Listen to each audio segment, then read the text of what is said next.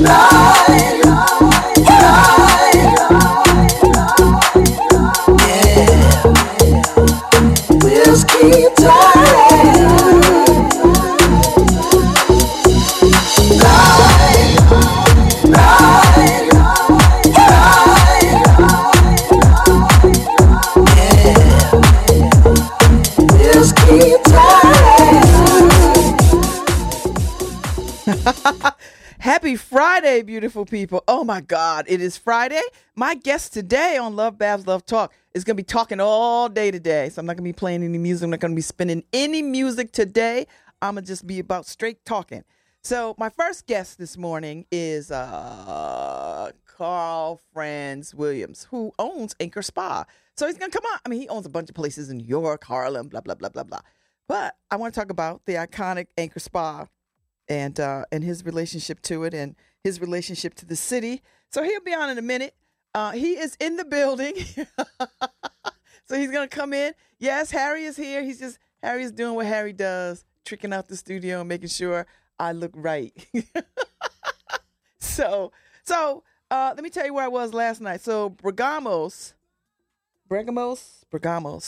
they had a little shindig. They're going to do these monthly things called the Commons, hosted by Breakfast, Lunch, Dinner at Bergamos over there in Fairhaven.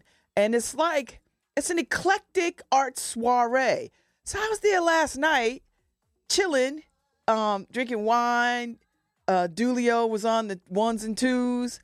And they had a brother there doing live art, like portrait stuff, like painting. I mean, this was so cool. I almost felt like I shouldn't have been there, but I was there, me and my squad, or a part of our squad.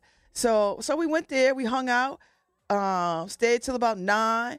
Then we rolled out with Benita Applebaum to one of her friends' house downtown New Haven, one of the swankiest pads I've ever been to in a long, long time.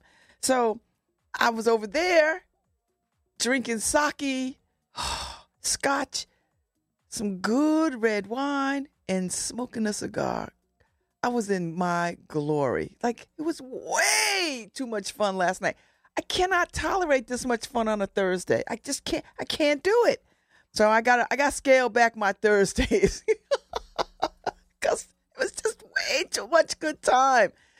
And then I had to get up this morning and get Margot to school because she spent the night. So I had to get her to school. Then I had an appointment at 7:40. And I came and I had time to get some breakfast and some coffee. And I'm about to have a good conversation with Karl Franz Williams and talk about his life and his connection to New Haven. I believe he's an alpha too. I want to say he is an alpha. As he said to me, I was like, "Ooh, is this early for you?" He's like, "No." He's like, "No, Babz, I own a bar." It's not early. I was like, man, I don't know. I always wanted to own a bar, but not really own a bar, you know. So I do my part in hanging out in bars. So I feel like I own bars because I hang out in bars, which is my favorite thing to do. And if you could make a good cocktail, which I'm not a cocktail girl, but if you can make a good cocktail, you might win me. If you could pour a good scotch, you've won me. So anyway, that's where we are. So happy Friday. So tonight, I think the squad, we're going to roll over to Saybrook because they got jazz over in the Undercroft at Saybrook. You know, Saybrook is like Hogwarts. You go like all down these stairs, winding staircases, and then you fall into, you know, a performance space, like a tricked out studio performance space. It's the craziest thing. Underground at Saybrook. So I'm going to be there. I think I'm going to be there tonight. And then, of course, sorority meeting Saturday morning, which I don't know because Margot has her audition for ECA tomorrow morning at 11. So I may slide over there and check that out. So anyway, welcome to 103.5 FM WNHH. We're live streaming on the New Haven Independent.org. I'm Babz Rawls-Ivy, and welcome to LoveBabz LoveTalk. Yes, this is the talking show today. Oh, and Melissa Barton is coming on at 10 o'clock to talk about the collaborations exhibit at the Beinecke. You know, the Beinecke is one of my favorite places. So she's coming on, and this is a great way to round out Black History Month for me.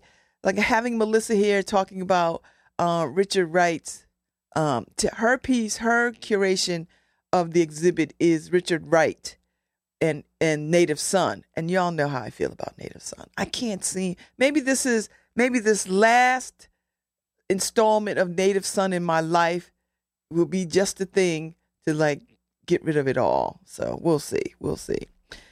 So that's the thing. So that's the day today. I'm looking forward to all these great conversations. And I don't know, Harry, should we put some music on for a minute, or what should we do? Put some music on, and then I'll be back on the other side. All night, Monday morning, and I'm sick of this job already. When Tuesday gets here, I'm already hoping for the hump day. Wednesday night, calling my girls, making sure our plans are still tight.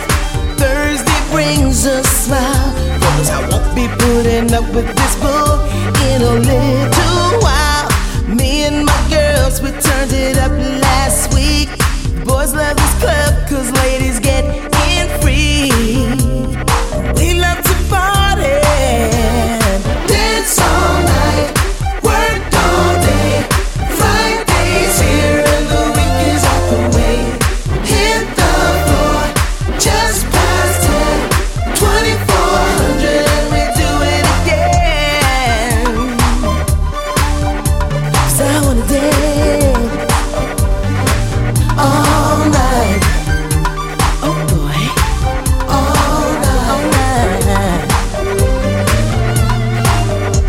It's funny, but I don't have the strength to put up with the things that my boss is expecting me to.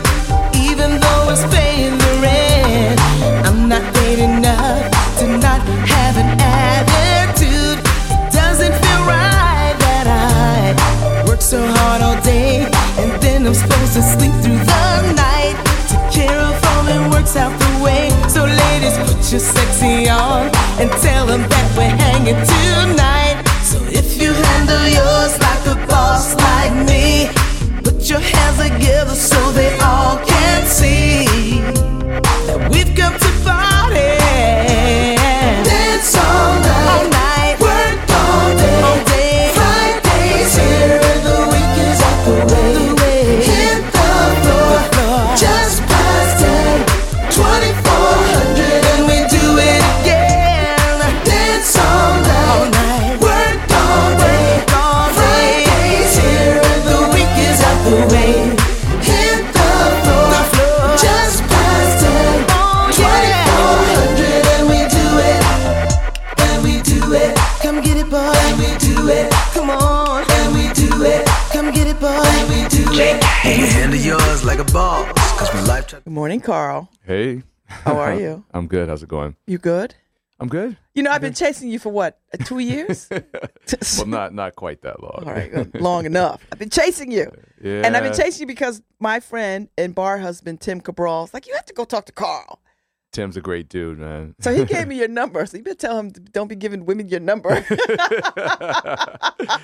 Actually, as long as my girls, as long as she's clued in, we're good. As long as your girl is cool, like, all right. So listen, I know you're a famous restaurateur. Famous, okay. Yeah, I'll take Popular. that. Popular. I'll You've take got that some really There cool you go. spots in New York. Yes, I do. Really cool spots. Yep. And then you're in New Haven. Yep. And you Mhm. take over the iconic Anchor Spa. Well, iconic to us in New Haven. Oh, it's definitely iconic. I mean, it's been here since 1939. So Yes. it's got a really great history and legacy, and that was one of the things I got excited about when I heard about the space. Now, how did you know about Anchor Spa? Tell us Well- why you know about Anchor Spa. I mean, so I went to Yale undergrad, so I Yes. knew about it, because I was here. But the funny thing is, I didn't really drink. No? Not a lot when I was in college. I mean, I could probably count the number of times I was drunk on one hand in college. It's crazy. So I only went in the Anchor once in the 4 years I was here. out of here. True story. Oh my Lord. Yeah. That is so funny. True I story. mean, it was a dive, but it was a good dive. It was, and you know, it was like one of those places that it kind of had this like, you know, like buzz, like seedy kind of buzz to it, you know. So it was cool to go there. Like if you went, you were like, all right, I just did something like you know, kind of cool. So, but I only went once in college. My gosh. Yeah. So how did you? I used to live at the Taft back in the day, so I used to go across the street to Anchor Bar and hang out, have drinks, seedy dive, undercurrent kind of thing. Right. How did you wind back up in New Haven? Like, how did you? Because you're not from here. No, you went to undergrad and then you bounced. I'm out. I'm going back to New York. I'm from New York. Like I grew up in my family's from the Caribbean, but I grew up in Brooklyn. Okay. And so, you know, New Haven. Obviously, going to school here, like New Haven. Like I was one of those. I guess I don't say unique. Maybe unique at that time, but I you know, growing up in New York, I felt very growing up in Brooklyn, I felt very connected to New Haven and to what the culture around the college was. You know. Oh, so you went off campus. I went off campus. I got off campus for sure. So it was like, so I had an affinity for New Haven because it helped make my experience at Yale feel more at home. Like that was a big change for me going from you know, the high school in the city to going to Yale. Like that was a big change for me. So going out in New Haven kind of made me feel a little bit more connected. So New Haven has had a special like place in my heart for a while, even though college was way too long ago. I just had my 20th anniversary. I'm like, how does that happen? How old are you? I'm 42. You look like you just graduated. Well, thank you. Oh, my Lord. Flattery will get you everywhere. So what did you study at Yale? Electrical engineering.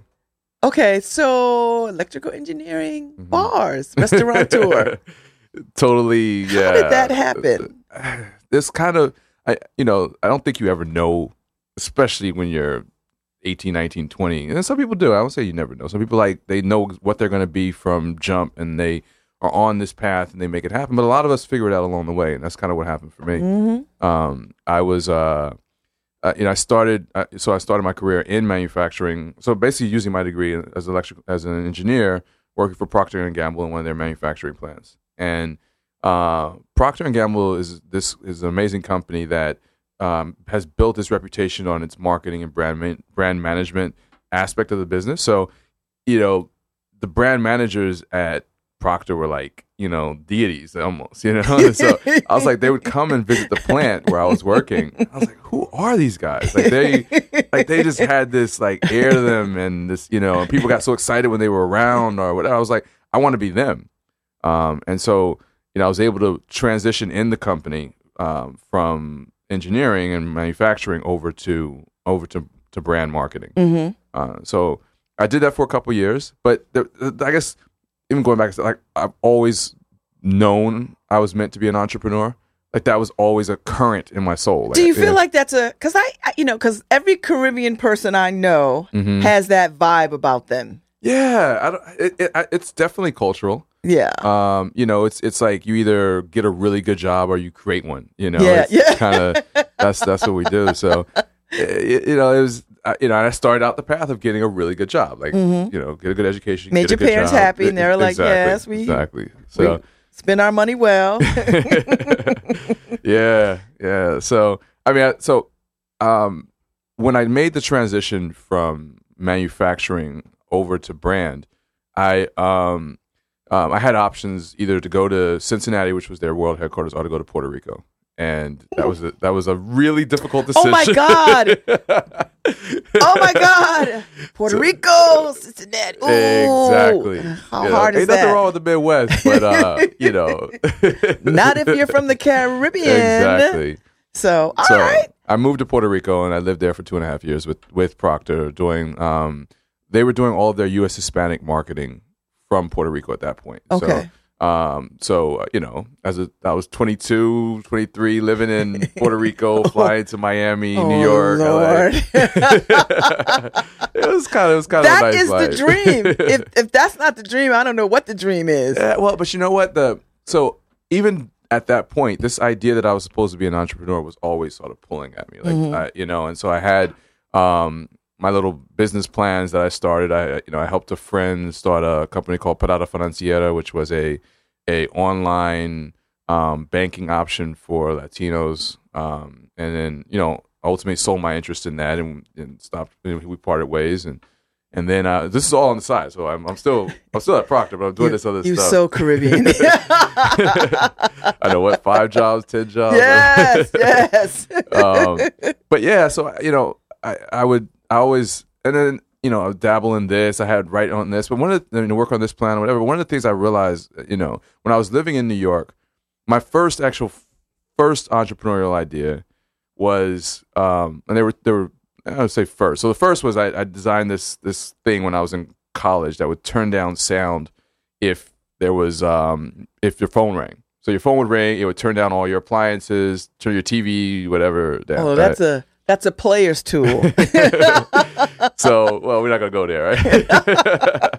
Like I said, my lady may be listening, but no, I mean, so it would, and that was gonna be my ticket. So I started at Procter. I was gonna work on this thing, but then at the same time, I had started doing some modeling, and I was like, I realized that there weren't a lot of agencies out there for, or a lot of focus or management for ethnic models. And I was like, so, a friend of mine and I decided to put a company together that would focus on that. We would call it the Model Image, and that was my first business. So, wow. When I started with Procter Manufacturing, I was living in New Jersey and doing this business in New York City.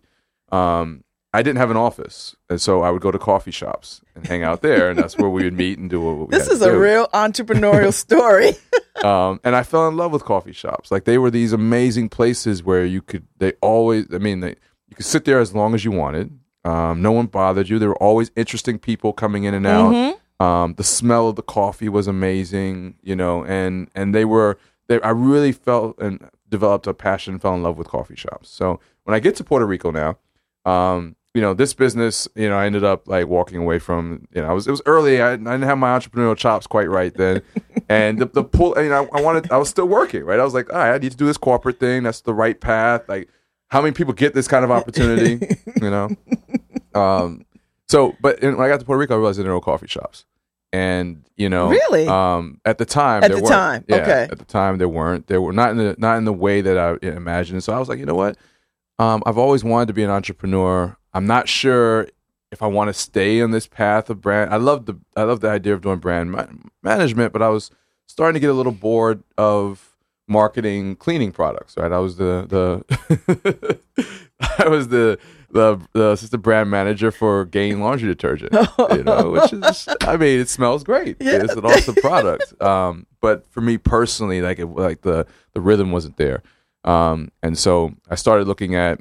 I was like, well, why don't I open a coffee shop here? Then that would be my business, and I'd be bringing something I love to a place that I'm having a great time in. Mm-hmm. And so I started working on this business plan to do that, and at the same time exploring other options. I growing up in New York, even with a Caribbean background, living on an island can get small after a while, and I kind of felt like I wanted to get back to New York. Oh. Yeah, I was like, kind of want to get back to New York. And so I ultimately got a call from Pepsi to come and work in their marketing department in New York. And I was like, you know what? I'm going to shelve this business plan. I'm going to come to work I'm going to move back to New York and go to work for Pepsi. And I did. And I got back to New York and moved to Harlem. Which is one of my favorite places in the world. It's really amazing. It's also been amazing. This was 2001. Like I said, I guess I'm old now. But this was 2001. And, it was like, being there at that time, Harlem was really sort of, it was at the early stages of what, so now people know Harlem, and it's like this neighborhood that's become the fascination of broader New York City and beyond. White people are there. It's definitely gentrified now. But that was just beginning back in 2001, and people weren't sure if it was going to go the direction of like a Brooklyn, like a Fort Greene, that's where I grew up. So that was kind of intriguing to me because growing up there, we moved from Fort Greene because our house got shot up. Believe it or not, like this was back in the 80s. Oh, you know, and whose house didn't in the 80s? Yeah, well, I'm sure many people didn't have that experience, but for my parents, they were like, that's too much, like, you know. And so we moved. I actually finished high school in Long Island, and I moved to Hempstead and went to Unionville High School. Mm-hmm. That's where I graduated from. But I remember how much my brother and I loved living, and we were on South Portland Avenue. It's a beautiful area in Fort Greene, and you know, even back then, as like a high schooler, like I was like, "This is gonna be dope, Mom, Dad. What are you doing?" Like one day, this neighborhood, and they were like, "Yeah, whatever, we're moving on." And it happened. Like, yeah, South Portland Avenue got picked one of the most beautiful blocks in New York City. Like, and you know, now that area, to buy a brownstone in that area would be $4 million. Did they own a brownstone? They didn't own a brownstone. We didn't own.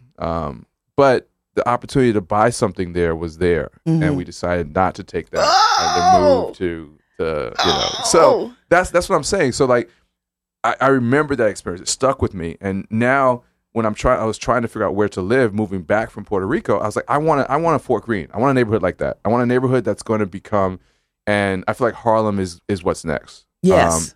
And so I moved to Harlem, you know, after a year or two, I bought a condo there, and so now I'm like, all right, I'm in the game. Now I'm part of.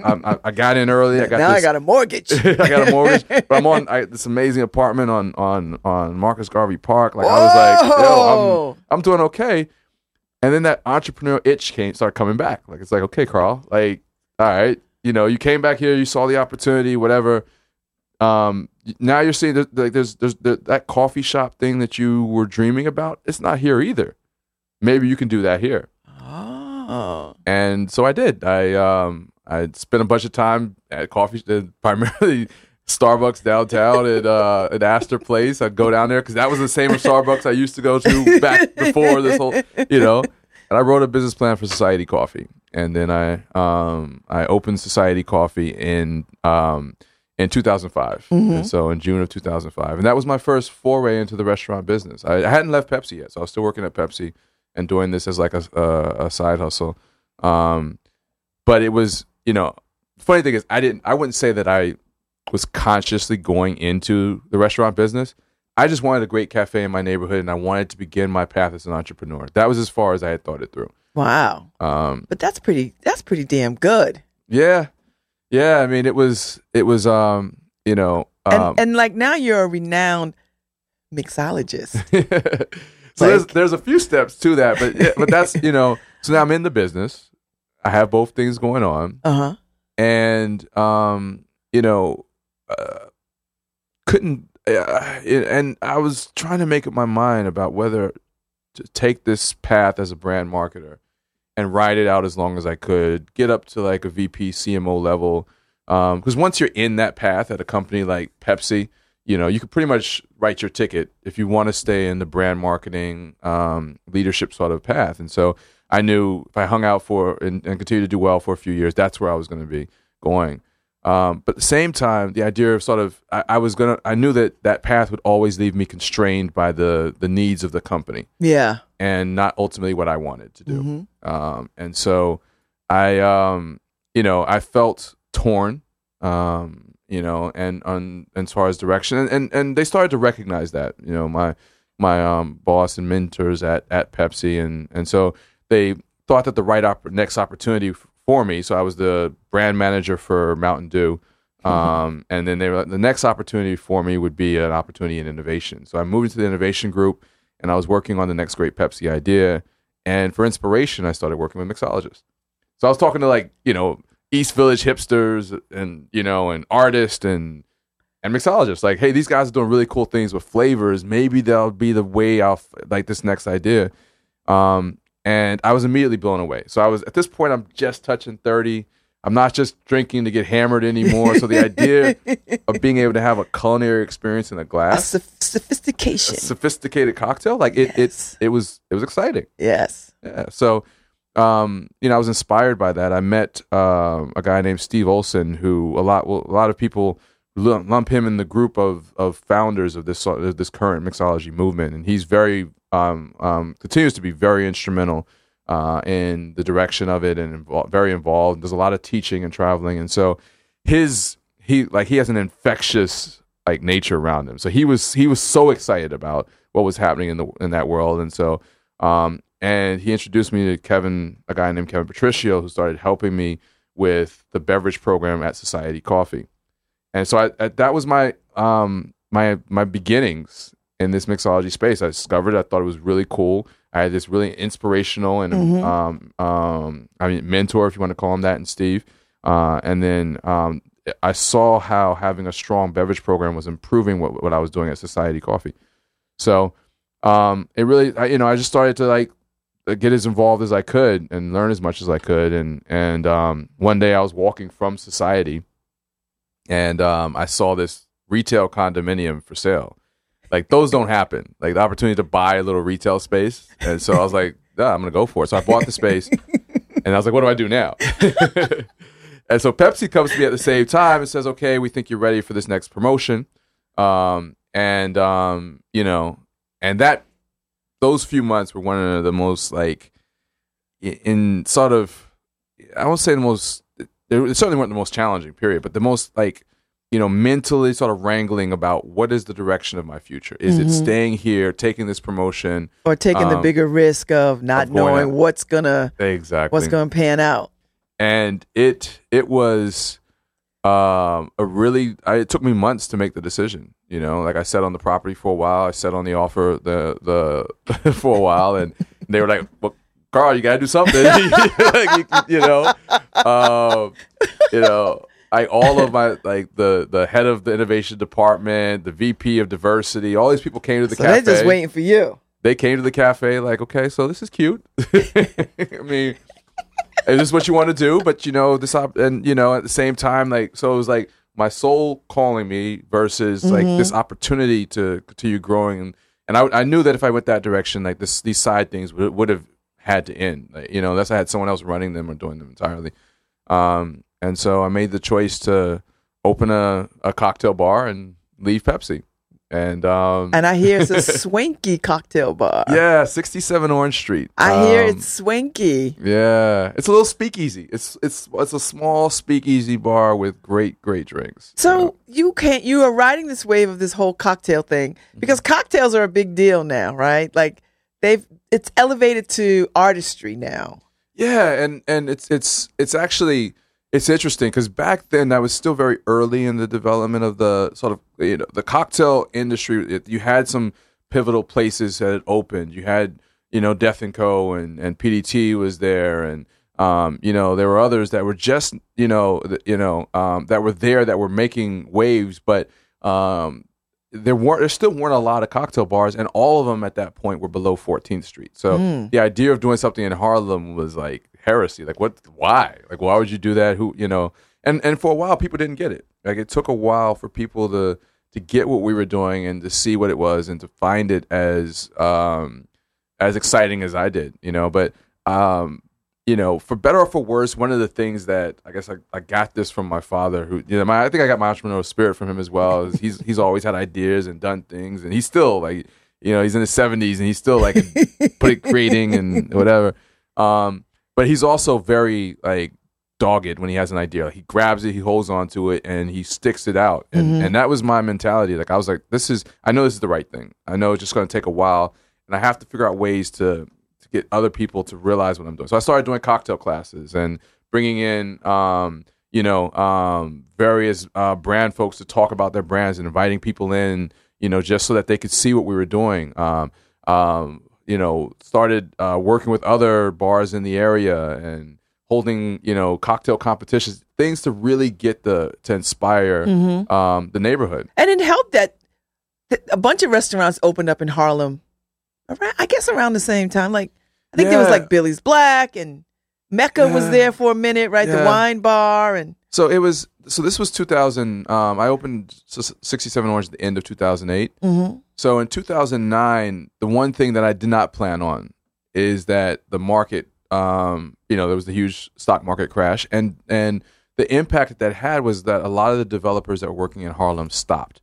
All these projects that were being built went on hold, and all of us who were in business at that time were really I mean, those were some of the darkest days of doing business in Harlem. And unfortunately, the vast majority of businesses that were open during then have closed. Yeah. A lot of the, it was a really tough time. One of the good things that came out of that was a group of 9 of us got together and we said, we've got to do something about this. Like, how can we market the neighborhood and get people to see that, development may have stalled a little bit, but there's still a lot of great reasons to come to Harlem. And so we formed an organization called Harlem Park to Park, a merchants organization designed with the idea of marketing the neighborhood, but also focused on helping the businesses that were there maintain themselves. So we call it maintaining the charm of Harlem. And so the idea was that, we knew that when we got through this, there was going to be a massive wave of gentrification. And so it was like, how do we maintain? How do we protect? How do we market what's here now and help us survive to be there when that happens? Because some fancy people have moved in. Oh yeah.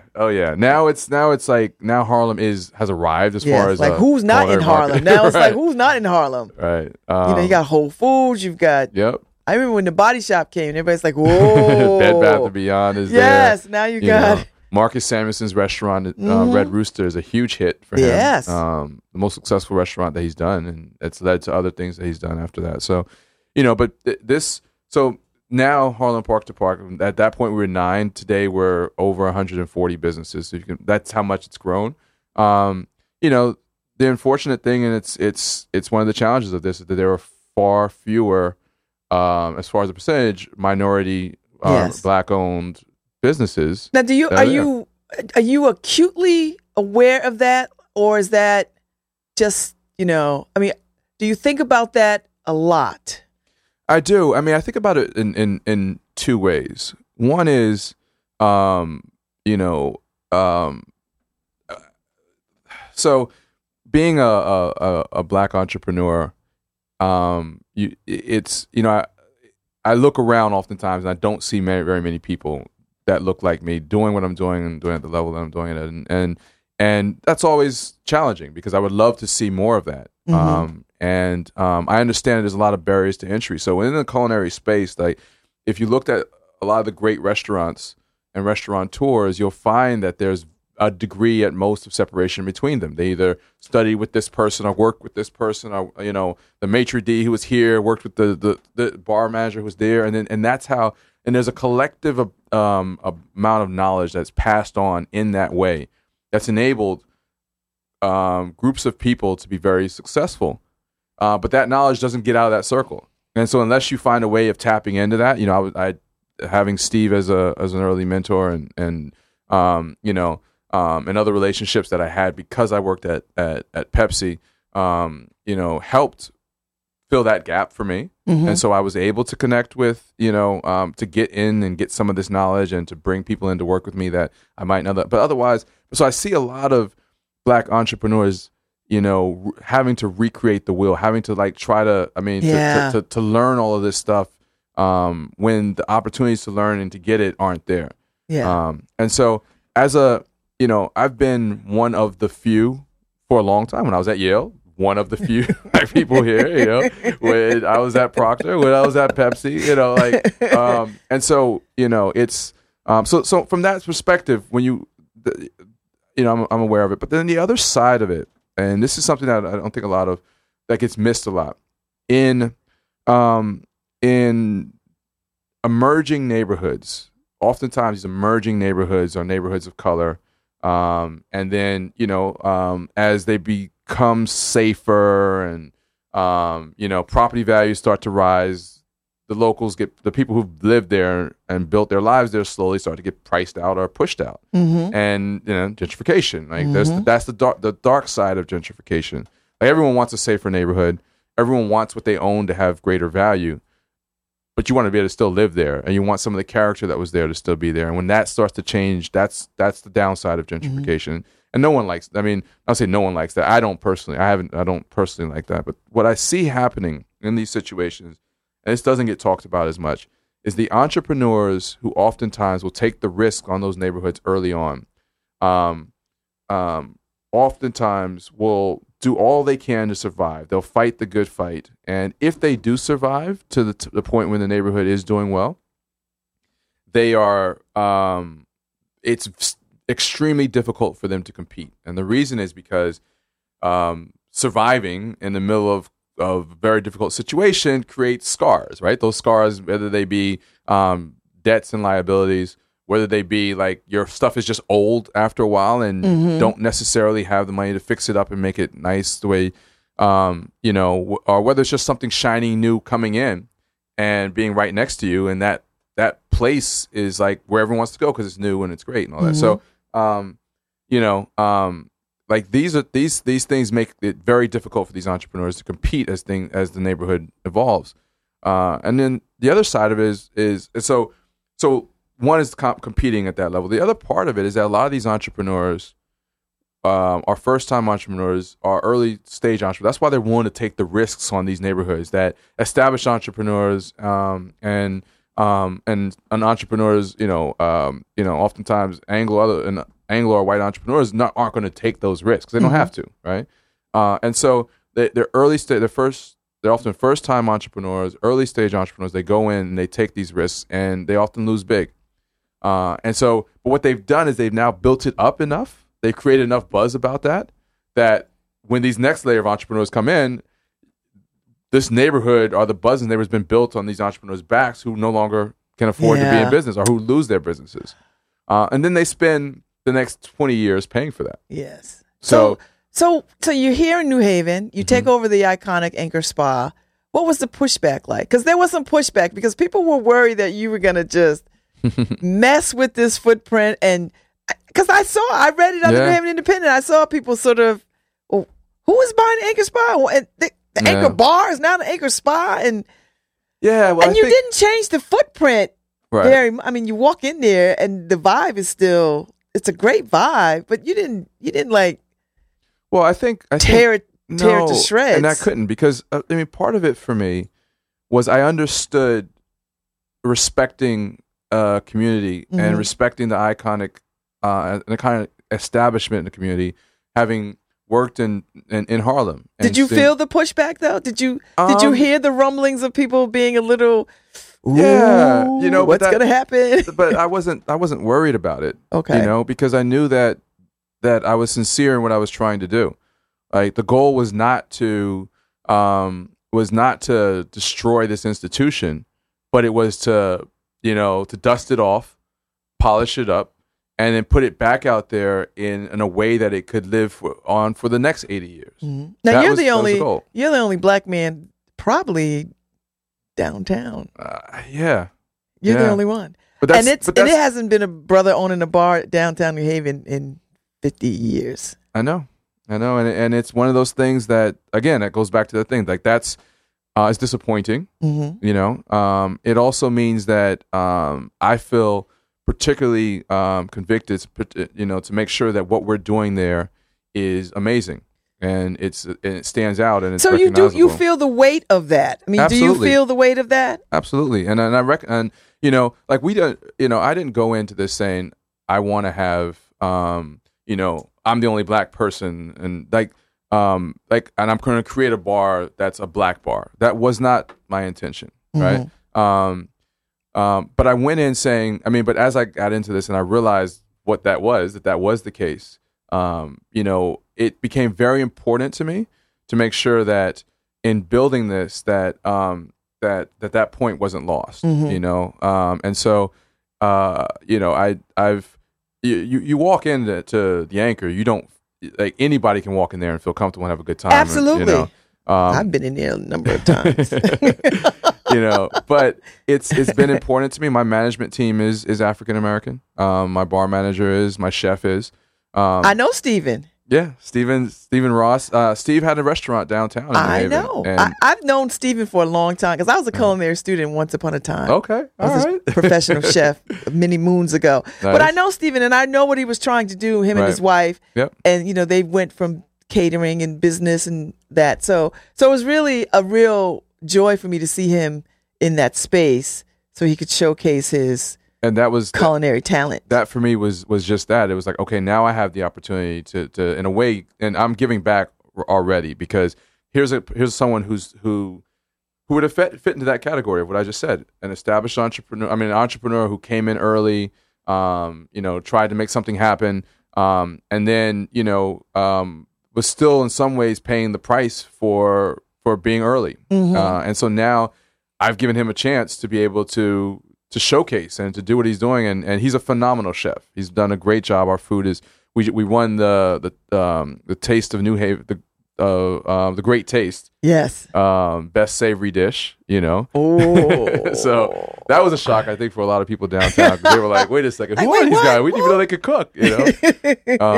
And then Greg Bootleg. He goes by Oh my Bootleg. God! Those drinks that were on fire. Yeah. I had the drinks that were on fire. Yep. Yeah. No, Like, Bootleg. what the hell is this? This drink is on fire. He is a phenomenal bartender, mixologist, and so the team now, if you think about this leadership team, the three of us, yes, we are African American, but we have an experience that is global, that anyone can enjoy. In fact, the Anchor Spar concept is meant to be global. Like, our cocktails hail from various port cities around the world. We think about ourselves as being from a port. Like, ports are places of exchange where ideas and thoughts and they were the best and most fun places to go, because you could go to any port city, and because it was a port, people were coming from all over the world, right? And so that's why they became these really great, fun, interesting places. That's what we try to bring, that energy into the Anchor every day. I think you have. I do. Thank you.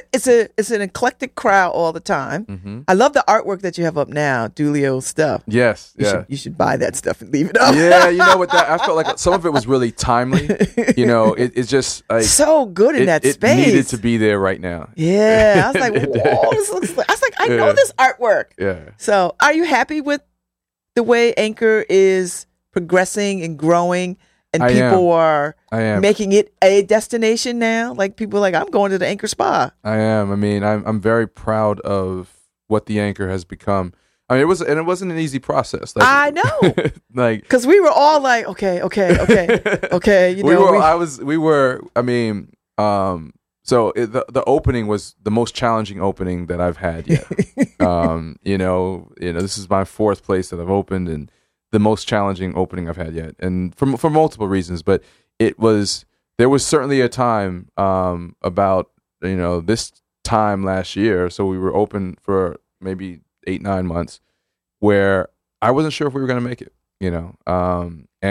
But you certainly didn't let on, because every time I saw you, you seemed very cool and collected. Yeah, well, that's that Caribbean spirit right there. But it's also being, I like I said, I've been in an emerging market. Like, I was in Harlem. I was one of the first places to really open on Frederick Douglass Boulevard, and to. I have to come find you there now. Yeah, definitely. I have to come find you. You definitely should. So in some ways, I was mentally and emotionally prepared for it. But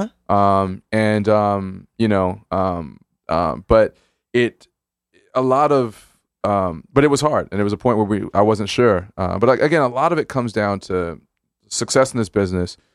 You can put the best plans in place, but it comes down to the people and building the right teams.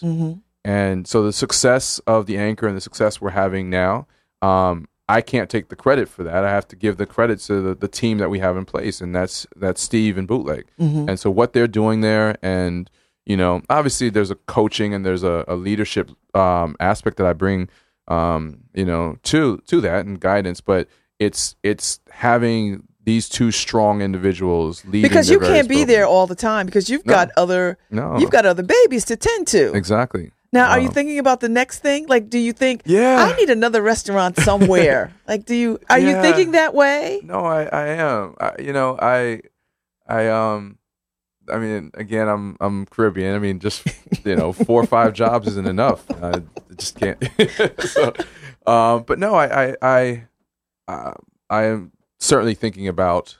I'm thinking of a few things. So the skills that I've developed in the organization that I've built is there's the opportunity to go in and manage other development projects. So really, so the Karl Franz Bar and Restaurant Group is a management company that runs my places, of course, but then can lend that service to other people, other groups, and so that's where we're looking at some development projects along that line.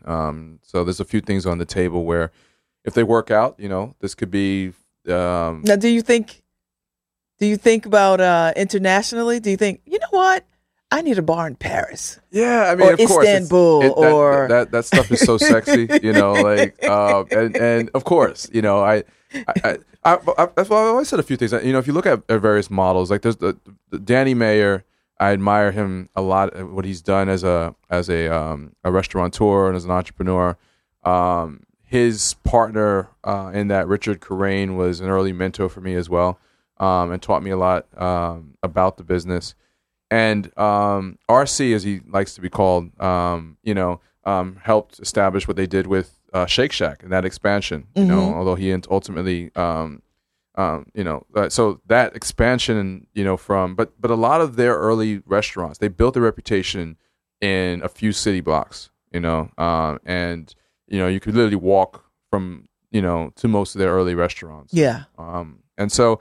There's something to be said about being able to maintain the quality of the experience by being somewhat close to it. And I think that's, I see what you mean. I see exactly what you mean. And like, I can't open a place in Paris because I cannot be in Paris all the time. Right. But that's where ultimately you're able to do that, right? But the way you get there is you have to build an organization first of all, and so I would say we're still building that. So I don't think the next project for me is Paris or Dubai or London, but to do something in one of those cities, one day is exciting. Is an exciting prospect. I would love that. But right now, I mean, in the next year.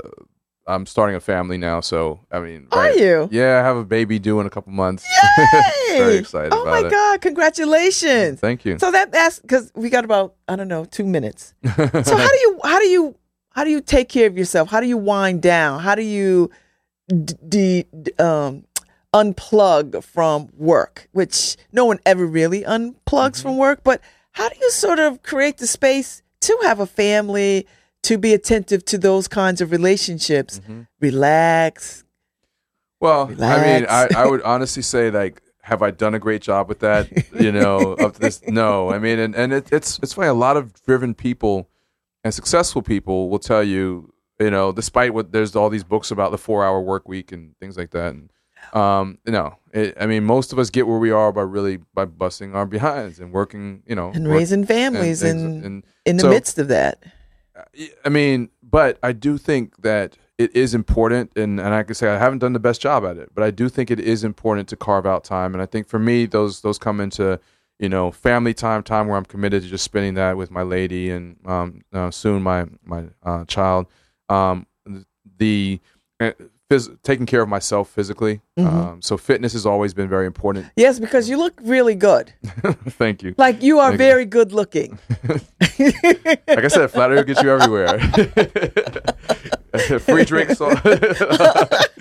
But yeah, I mean, it's one of the things that I make time for, working out, staying in shape, finding time to rest. Like it's not easy to do. No, because you own a bar. You own bars, and bars are not 9 to 5. No, they are early in the evening to wee hours of the morning kind of thing. 4 a.m. in New York City.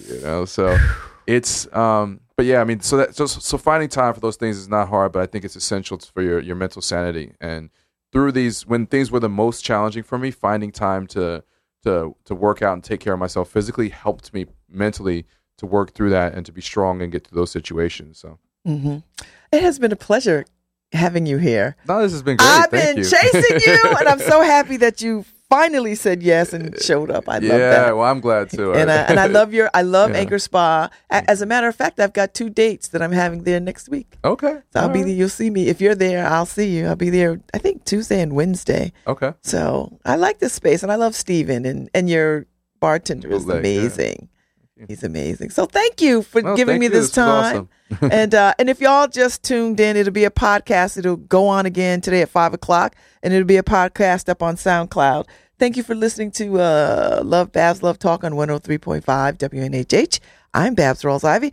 I'll be back in the next hour because I'm talking to my girl Melissa Barton from the Beinecke Library, one of my other favorite places on the planet.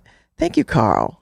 Thank you. All right, Harry, I'm gonna raise up the music. There we go. Ride, ride, ride, ride, ride, ride.